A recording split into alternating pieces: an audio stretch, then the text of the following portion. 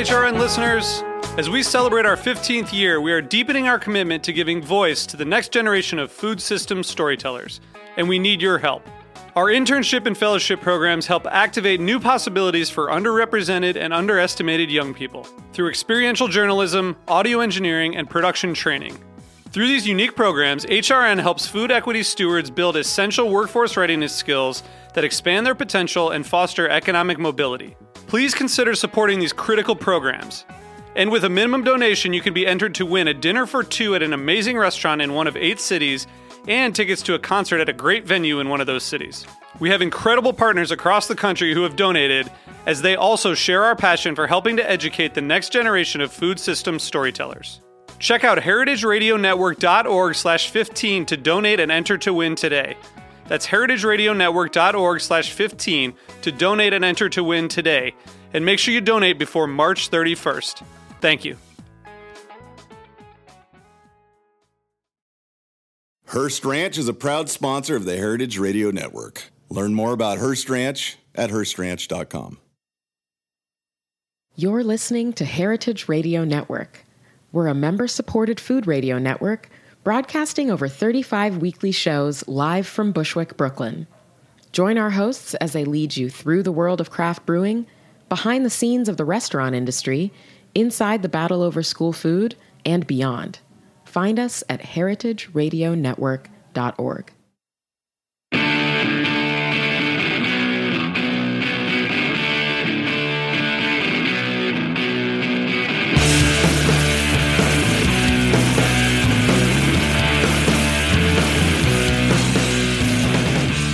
Well, hello there.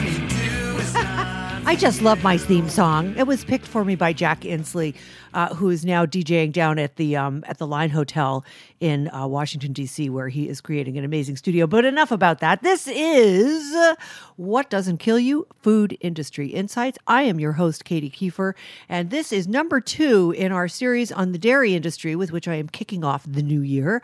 And we're going to be talking today with Peter C. Carstensen, who is a professor of law emeritus.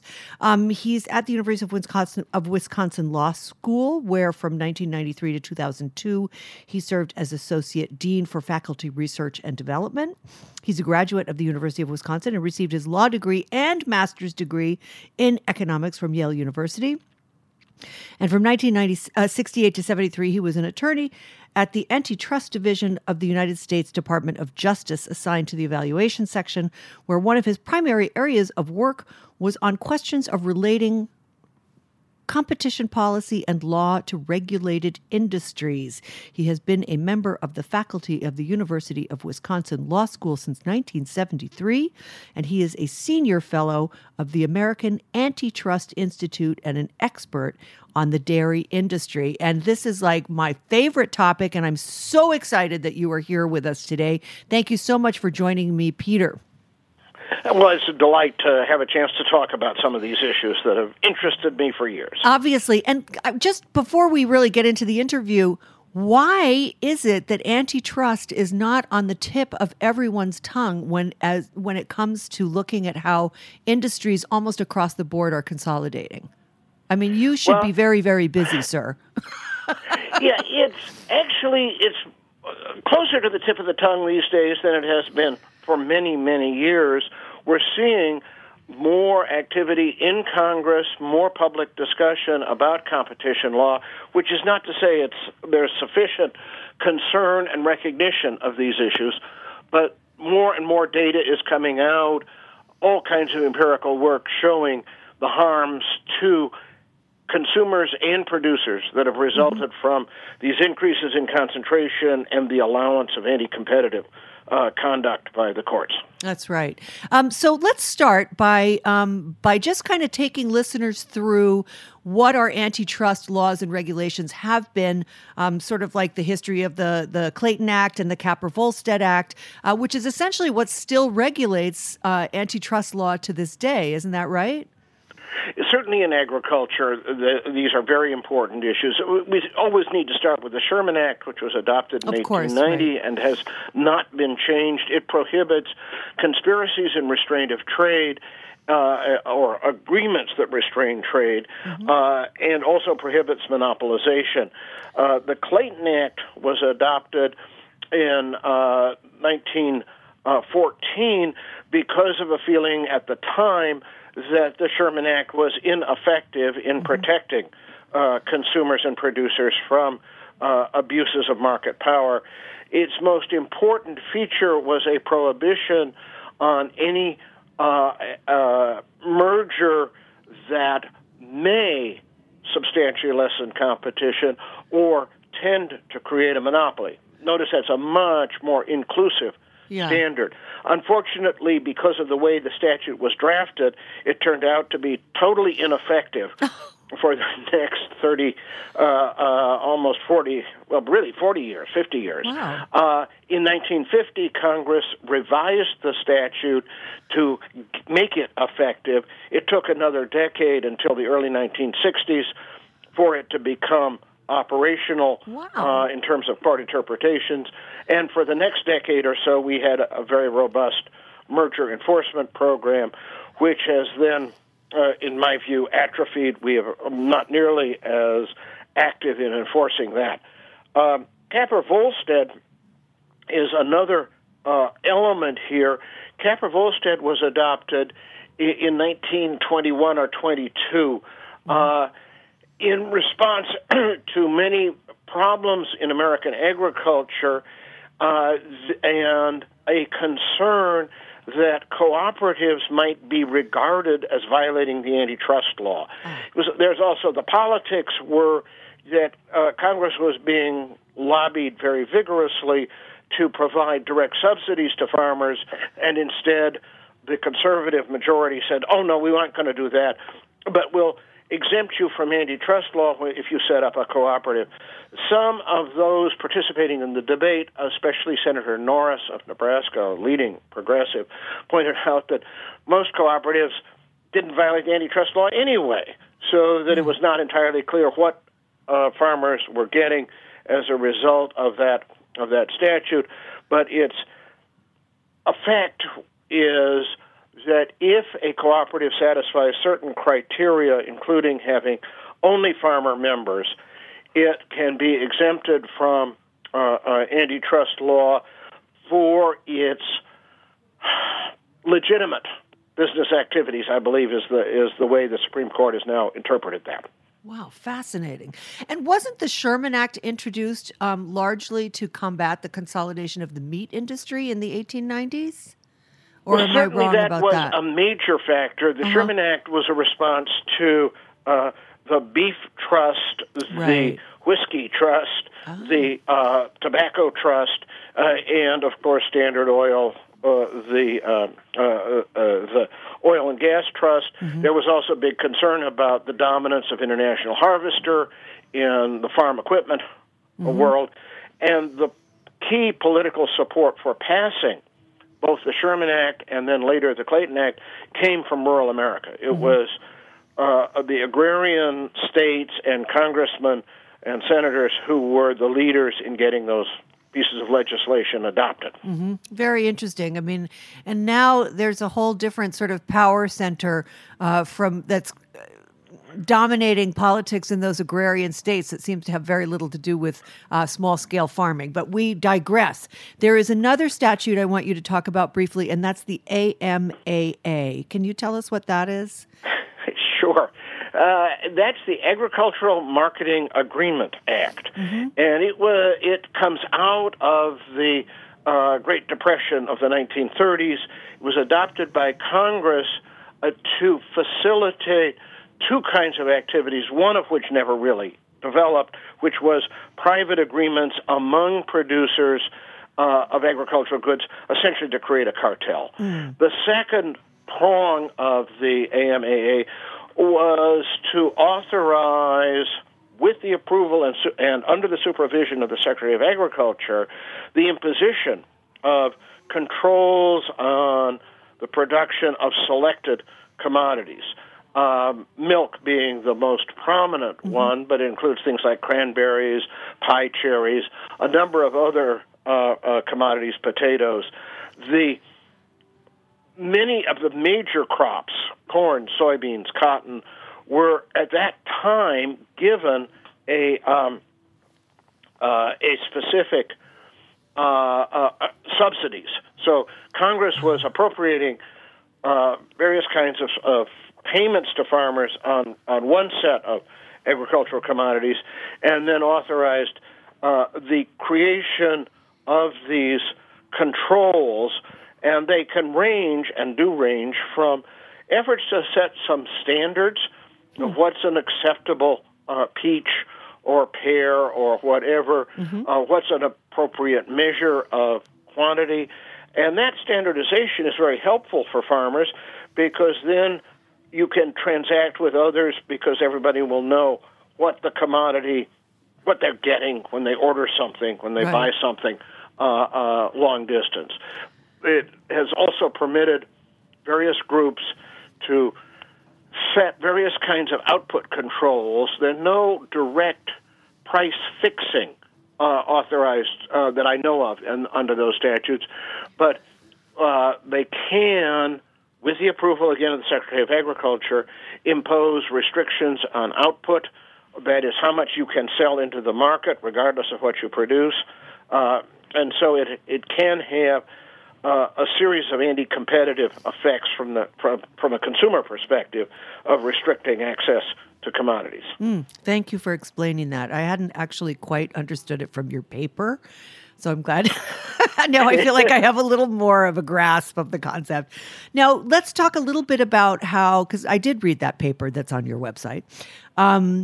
You wrote a lot about sort of how, about monopoly and consolidation in many agricultural products, but including meat and dairy. And I guess what I want to get at here is how parallel or how many parallels do you see or how much similarity do you see between what is happening now and what happened to cause Congress to pass these various statutes back at the turn of the 20th century? I'm kind of curious to see if we've really done a full 360 in terms of, everything old being new again, in terms of monopolization of certain industries. Would you say it's very similar now, or are there a lot of differences that you see? No, I think you're absolutely right. We have gone, wasn't it Back to the Future or something like that? Yeah. We're back with an industry structure in meatpacking that is at least as concentrated as that which we had in the period right around World War I, when the Federal Trade Commission did a massive study of the meatpacking industry and found any number of major problems. Sure. Dairy has become far more concentrated, even though we can move milk much greater distances now because of the highway system, refrigerated trucks. So you could haul milk a long ways, and you'd think that might open markets up from what had been very highly concentrated local markets. Instead, what we see is the same concentration made worse because there's nobody who, when they see an overcharge on consumers or underpayment to farmers, there's nobody out there that can make entry into that market area and capture the business that would otherwise be available to them. Yeah, I that's what I'm getting from the farmers that I talk to, and also, I also see the parallels between the meat industry and the dairy industry seem like, really irrefutable. But the only difference to me is that the beef industry specifically, for example, is not co-op. Meat people do not co-op. It's weird. They have the contract farming thing in the pork and poultry sectors. Beef is not so much, but they don't work as cooperatives in general. And I think that's kind of an interesting difference, even though they're so consolidated and dairy is so consolidated because of its co-ops, right? Am I making that up? But my understanding is like the Dairy Farms of America was meant to be sort of a mouthpiece for dairy farmers, and then it's turned into this gigantic, essentially price-controlling behemoth in the industry. And that, to me, seems very similar to what's happened in the meat industry. I wondered if you could talk a little bit about that. Yeah, well, just to start with meat packing, involves more capital investment. There are some cooperative slaughterhouses out there. There's few, at least one in Iowa. I think there's one cooperative pork processor. There was another major one that went bankrupt because management speculated in fertilizer, and then Smithfield was allowed to buy the Nyman Ranch co-op assets. Nyman Ranch is a co-op, for example. That's a big. Nyman Ranch is a big and successful co-op, actually. Yeah. So there are, but they've not had the same impact. I think it's fair to say in meatpacking. Interestingly, in the meat world, somewhat comparable to the Capra-Volstead, there's another statute that we haven't mentioned, which is the Packers and Stockyards Act. Oh, right, of course. That Congress adopted to regulate the process of marketing livestock. And the courts have gutted that one to deny meat packers, cattle feeders, and poultry producers the desired protection from unfair behavior. So it's kind of the history of the two industries in terms of meatpacking as we go forward from, say, 1900, already having a highly concentrated business operation. Dairy, because it was much more localized, there was much more use made of cooperatives. I should add, going back to meat, especially beef and pork, there was a whole marketing system through stockyards, so that there was a way for many years for producers to get the benefit of a workably competitive market for their animals that really didn't exist for dairy farmers. So that's why they tended to do two things: to set up various kinds of marketing co-ops to market their milk to fluid milk processors, the milk we drink, and also they set up co-ops to make cheese or other manufactured goods from milk, and those, the local cheese, again, because of how far you could haul milk on the bad roads that existed before, say, at least the 1940s. Cheese companies were small operations. You set up a co-op, you had a cheesemaker, you'd have 10 or 15 farms contributing milk to that co-op. So it was a very different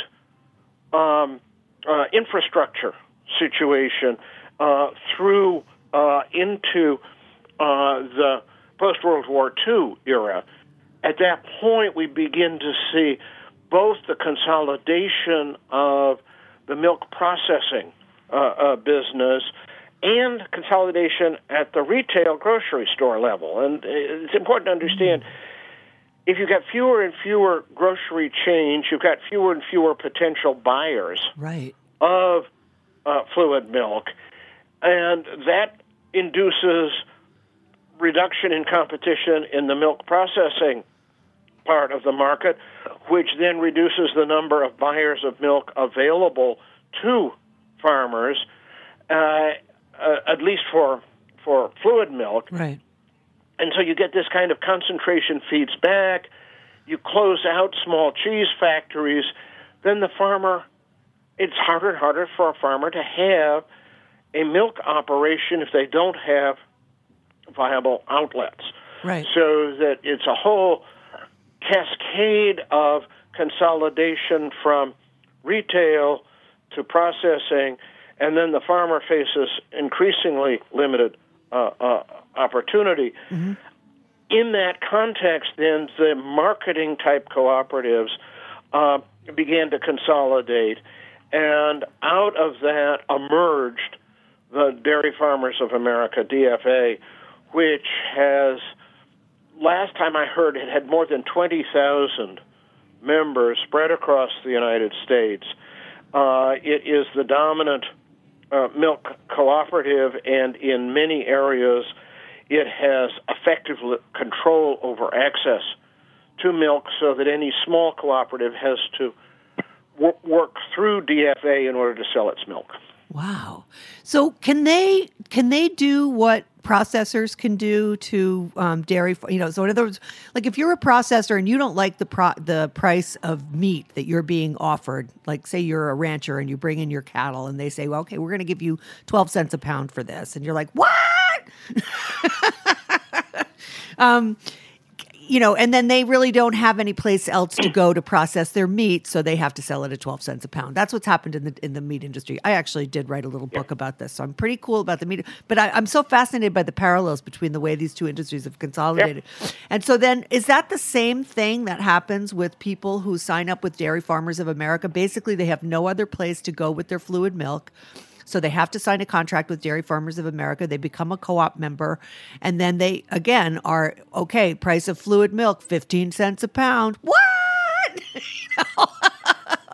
But where else are you going to go with it unless you just have raw milk and sell it at the farmer's market, which in many states, you can't even do that. So right.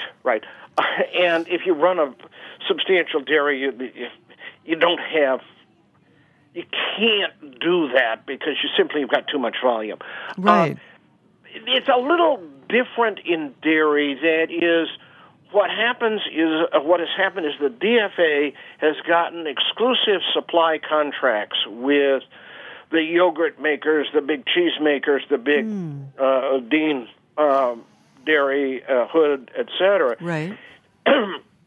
Which means that other cooperatives that represent small groups of farmers have no place to sell their milk until they make a deal with DFA.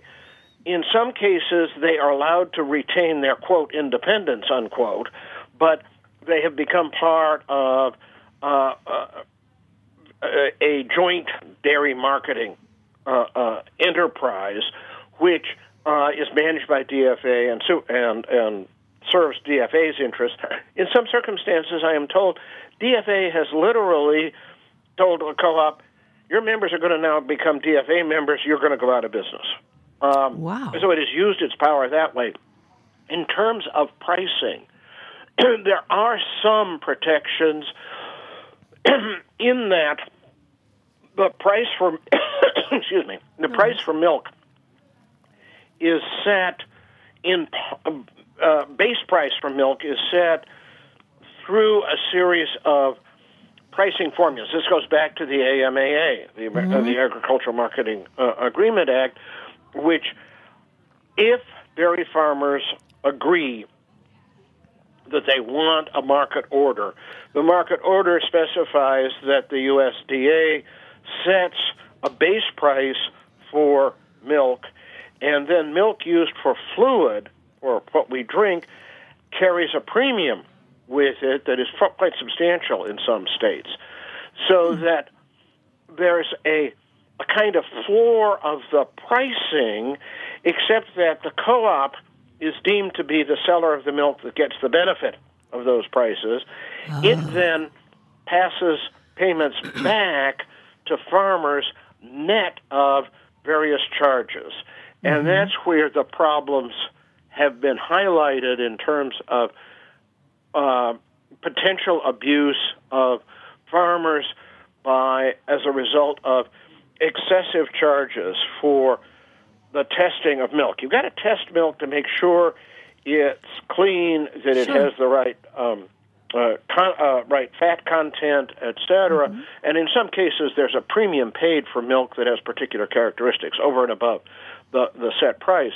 There are some other things that get involved here that bother me greatly. When there's insufficient supply of milk within one of these order areas, it is permitted to bring milk in, to truck it in from outside. That milk is paid the same price that is paid for milk produced within the order area.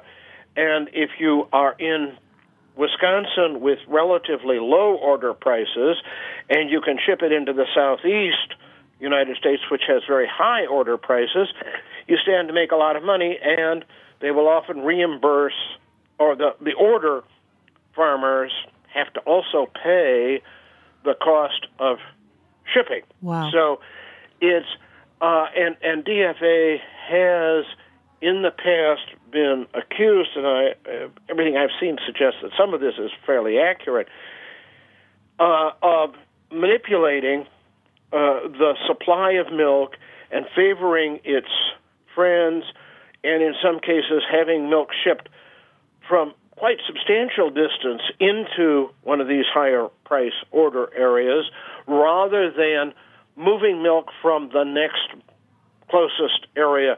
So you have a kind of you could have had a cascading effect that would have kept costs down and would have made sure that farmers in the more immediate area were being rewarded when there was an actual or a claimed shortage of milk. Mm-hmm. So you're saying that they will take milk from a far distance place, they will bring it into a high price place, but they actually extract the cost of shipping and cost of testing and probably other marketing costs that we're not discussing here. And then that sort of, Midwest farmer will basically get the same crummy price that the guys down in the Southeast would get anyway. Am I understanding that correctly? Except so that the guys in the Southeast DFA would get a better price than they would get a better price keeping because the milk in Wisconsin. Right, because they wouldn't pay for the shipping. The Wisconsin guy is better off if he's favored by DFA to ship his milk to South Carolina. Oh, I see. Okay. Than if he has to sell it for use in Wisconsin. Mm-hmm. If the problem is that sometimes there may have been a sufficient supply of milk in the Southeast. And so instead of those farmers getting the benefit of having more of their milk going for the premium usage, they get only 60-70% of their milk used for that. 30% gets sold for cheese or other at the national price. There's a single price for all milk used for purposes other than fluid. So that's what harms the Southeast farmer or the New England farmer relative to some big operation in Indiana or Michigan or Wisconsin that can, or in some cases New Mexico, was shipping milk into the Southeast. So it's more the adverse effect on the dairy farmer in the area where the milk is being shipped, rather because the shipping farmer is being made better off. Wow. All right, we're going to take a quick break. Peter, stay with us, and we're going to have a little sponsor drop, and then we'll be right back to talk more about this, because this is really a very complex set of equations that you're presenting me with. So stay tuned. We'll be right back with Peter. Okay. Thank you, with Peter Karstensen.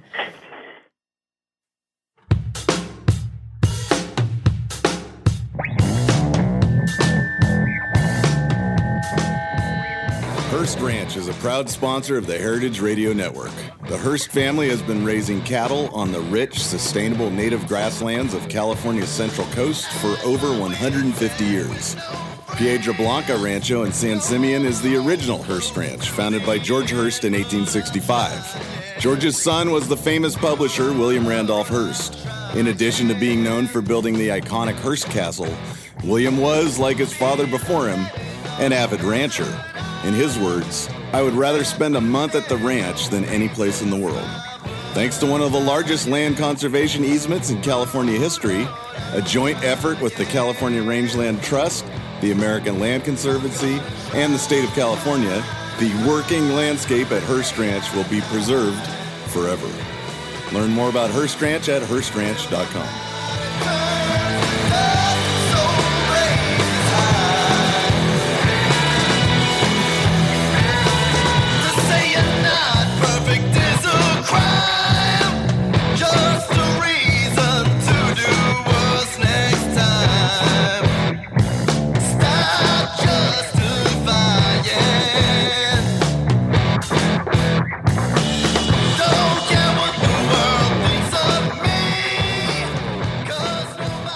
This is What Doesn't Kill You, Food Industry Insights. I am your host, Katie Kiefer. My guest today is Professor of Law Emeritus from the University of Wisconsin Law School, Peter C. Carstensen.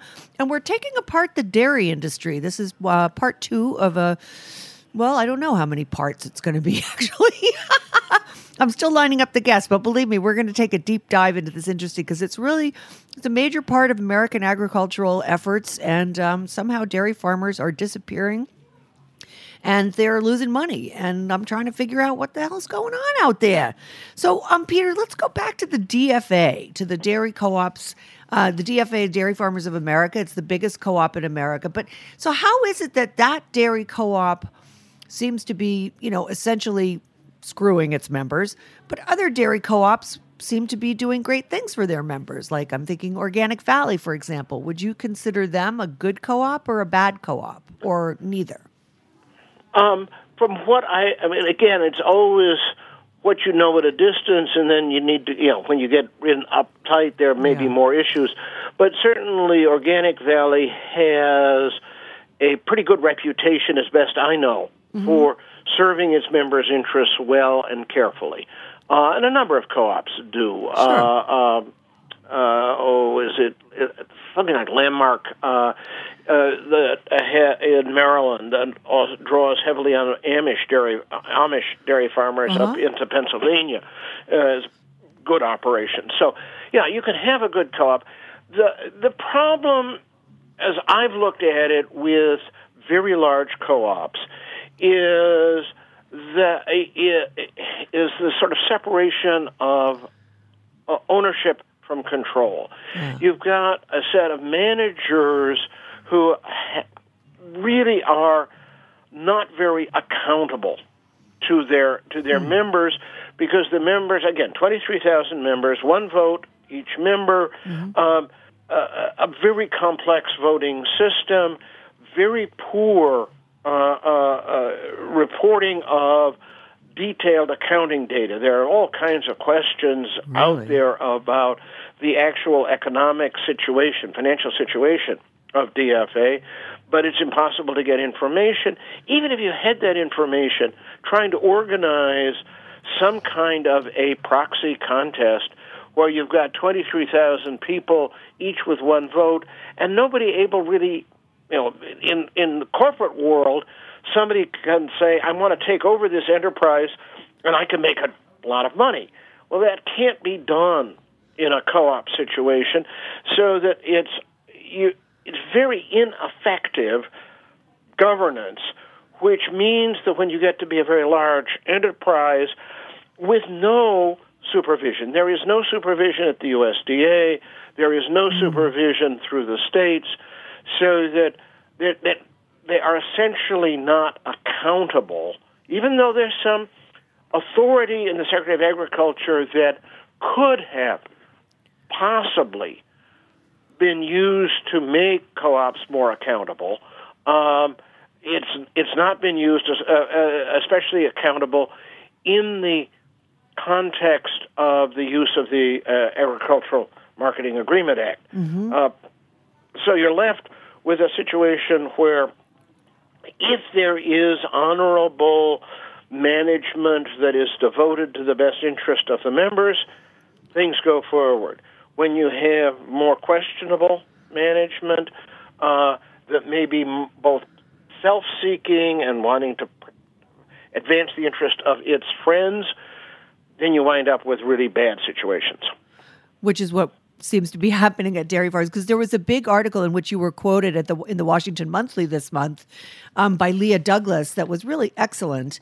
And I'm jumping ahead a little bit, but you were quoted in that article as saying that the Department of Justice is absolutely petrified of the dairy industry, and that's the only explanation for their failure to enforce antitrust law. So DFA, and in that article, Leah Douglas lays out essentially what appears to me the financial shenanigans of the DFA management team or executive team, in which they are, building themselves these gigantic fancy offices and taking home gigantic amounts of money and getting golden parachutes right and left. And meanwhile, dairy farmers, even though they're members of that co-op, are not getting higher prices for their milk. And so I want to go back. We're going to talk about the DOJ in a minute, but I just want to go back for a second and talk about a little bit more about how those cooperatives control price and output for dairy farmers, because that's something that I am really curious about. I know that there's milk dumping going on to keep prices stable. I'm not quite sure how the Farm Bill fits into the pricing of dairy commodities. Can you sort of unpack a little bit of that for us? Okay. One part here is, again, that this federal marketing order system depends for its basing price. The base price is derived from the price of cheese. The price of cheese, and this is primarily the dominant kind of cheese is cheddar. Yeah. The price of that cheese is set by a set of transactions on the Chicago Board of Trade, Chicago Mercantile Exchange, I should say, right, yep. which has a cheese auction. I think it's daily. It lasts about half an hour. Wow. Handles a infinitely small percentage of cheese actually moves through that market, but that's the price-making source. Ah. What that means is that you can go in and manipulate the price of cheese by buying or selling cheese or cheese futures, cheese contracts on that exchange. Historically, it had been the exchange had been up in Green Bay, where, interestingly, Kraft, which buys about 30% of the cheese purchased in America, but it was a big seller on the Green Bay exchange, affecting the price of cheese, driving it down, which, of course, then affected the price of milk. Sure. Willard Mueller, very distinguished agricultural economist, antitrust economist, put together that story, led to some litigation, showed how that manipulation worked. As a result, they closed the Green Bay Exchange, moved it down to Chicago. All the evidence is that the price of cheese on that exchange correlates at 99.9% or something like that with the price that the USDA comes up with nominally by interviewing a bunch of cheese makers as to what price they're getting for cheese. So the incentives now are for DFA at various times to manipulate upward or downward the price of cheese on that exchange. They've been nailed for some other kind of milk contracts that they manipulated. There's been a good deal of discussion of their cheese buying practices, again, to raise price or to lower price, depending on the incentives of DFA as an enterprise as opposed to the interests of dairy farmers. Yeah, fascinating. It's just I'm trying to make that connection between how you become a marketing enterprise determining milk prices and cheese prices when you're theoretically supposed to be serving the interests of your co-op members. It's clearly something is very askew there. Would you agree with that? Yes. It would be very desirable to have a very thoughtful review of how you price milk. I know that various economists and people with interest in the dairy industry have come up with alternative ways to do the pricing so it would be less manipulatable and move us towards a better system. Again, looking at some of the contracting, wherever there's an order, the Department of Agriculture could prohibit exclusive dealing contracts or could require that no cooperative have more than X percent of supply contracts in a marketing order to ensure greater opportunity for different suppliers. Right. There's a lot of reforms that could be done, but it would require the political will to go forward and actually do some of those things. Well, okay, so now we are arriving at that question about, first of all, your quote about the DOJ being absolutely petrified of the dairy industry. Why do you say that? What do you think? I mean, why do you say that? Why do you think they're petrified? Okay, I say that because of the history, and it isn't the dairy industry at large. It's DFA. Okay. They did take on DFA in one case involving the acquisition of a small dairy in Kentucky, where they used their appellate brief to disclose some of the misconduct that was then going on in DFA. But with that, that's the exception. Yeah. The staff at DOJ, it is understood. Okay, I've never seen the documents. I'm never going to see the documents, but it is understood that the staff attorney, having conducted a major investigation, recommended a major lawsuit. This is in the Bush administration era, and was shut down and fired. And ultimately made a settlement where, as I understand it, where he got some significant compensation. Career guy. Right. But under a confidentiality order, so he's not to tell us anything about what he learned. The Southeast antitrust case came out of that, where after the private lawyers had put it together, one of those lawyers said to me at one point, this is not just an antitrust violation. This is a felony that's going on. Wow. They went in and made a presentation to the Justice Department, and the Justice Department did nothing. Wow. Even under the Obama? I'm not going to be able to place that for sure, whether that's late Bush or early Obama. Mm-hmm. We certainly know, because the basis of both the Southeast private case and the New England private case was the Justice Department's internal records. Those resulted in many millions of dollars of settlement, not very good long-term relief, because private lawyers are not well positioned to demand really good long-term restructuring kind of relief. Come forward into the Obama administration, Christine Varney initially indicated that she was the first Assistant Attorney General for Antitrust, that she was really going to focus in on co-ops and how they were behaving. And there's a mushroom co-op that did get sued, actually, under I think that case was actually brought in the Bush administration. There were investigations in eggs, potatoes, quite possibly in dairy, in at least a new one in dairy. And Assistant Attorney General Varney made some statements about concern about how Capra-Volstead was being interpreted and the conduct of co-ops, and enormous political pressure was brought to bear. My understanding, and again, this is what in the law we would call hearsay, because I was told that this was what was going on.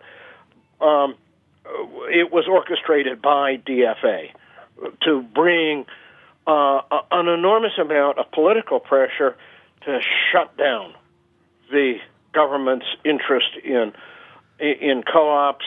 We know that, in fact, Attorney General Holder, Assistant Attorney General Varney pulled back and pulled out of doing anything, despite having a whole series of workshops in 2010 on agricultural issues. They pulled back, and I know from this, I have heard a little more directly a staffer for a senator who did that senator's ag work, telling me that after the Varney indication of concern, the phone was ringing off the hook by people calling in, and this is the end of all agriculture. You're going to kill the world if you don't stand back.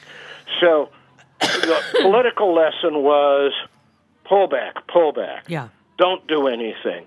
DFA has got some enormous political strength. It's not out there in public, but they've got congressmen and senators who are clearly their friends and will carry water for them and threaten agencies that try to control what they're doing. This affects the USDA, Right. Interest in using its market order authority to control things. So that's just so obvious, especially given the information that we have that has been disclosed in the various lawsuits, the information about how DFA has behaved over the last 15 years, not to have had any government antitrust division enforcement effort is a sign that they're just scared out of their wits of taking on something that is an entity that is this politically powerful. Well, I'm trying to think of just how much money they are throwing at these elected representatives in order to maintain their control over pricing and farming in general like that. And it's not just the dairy industry. The meat industry is the same. The pharmaceutical industry is the same. I mean, this is across agriculture. It's pretty much the same story. And it's just astonishing, until we get, basically it comes down to until we get money out of politics, this is going to keep going. Yeah. Isn't that right? That's the solution, essentially. Yeah, and it is very, very troubling. For example, late in the Obama administration, they finally put through some basic protections for meat and poultry producers that would have reversed some indefensibly bad decisions in the Court of Appeals. Right. And that was the GIPSA. What was going on with GIPSA, right? With the Grain Inspection and Stockyards Act, it was a revamp of that. No sooner did the Republicans come to office than those provisions were pulled back immediately and eliminated. Yeah, and it's just very sad that basic protections cannot be provided at this point because of what seems to me to be gross misrepresentations about what's going on. Yeah. Well, we're going to leave it there. This is your opportunity to promote yourself shamelessly, so go right ahead. If you have things that you would like people to read or more information about this topic that they can elicit from you or some cause you want to, support, go ahead. Now's the moment. Well, I can say I just published a book called Competition Policy and the Control of Buyer Power, a global issue that is an effort to try to bring together what we know about and what we ought to do about the abuses of buyer power. It's terribly, terribly important in agriculture. What we've been talking about, whether you're a dairy farmer, a cattle feeder, a hog feeder, a poultry producer, but it goes all across our economy. Yes, there are all kinds of suppliers who are being abused in a world in which enforcement agencies don't seem to care very much about increased concentration in buyer power. Yeah. So that's my hobby horse these days has been to keep saying we've really got to see our antitrust enforcement be as concerned with harm to producers as with harm to consumers. Yes. And the ideology of antitrust as it stands today is somehow tied tightly to something that's called consumer welfare, and therefore we leave out harms to producers from consideration. And that's a deep and profound error, as we talked about. Yeah. Farmers were primary advocates for the antitrust laws. Because of their concerns, they were adopted. And farmers are concerned, deeply concerned, with the harms to them that result from buyer power. Yes. So it's trying to get greater focus on the buyer power issues is one of my big concerns. Well, we're gonna send me your book. I will send you an email and let you know where to send it, and we will. I will read it, and we will talk about your book. after I'm done Okay. with this dairy series. Thank you so very much, Peter Karstensen, for being on my program. I enjoyed our discussion immensely, and I'm terribly grateful to you for helping us understand some of these underlying complex issues that explain why rural America is essentially failing for no particular reason other than consolidation. So until next time, folks, thanks for listening. Thank you very much to my sponsor, the Hearst Ranch, and we'll be back next week with another great show. Thanks for listening.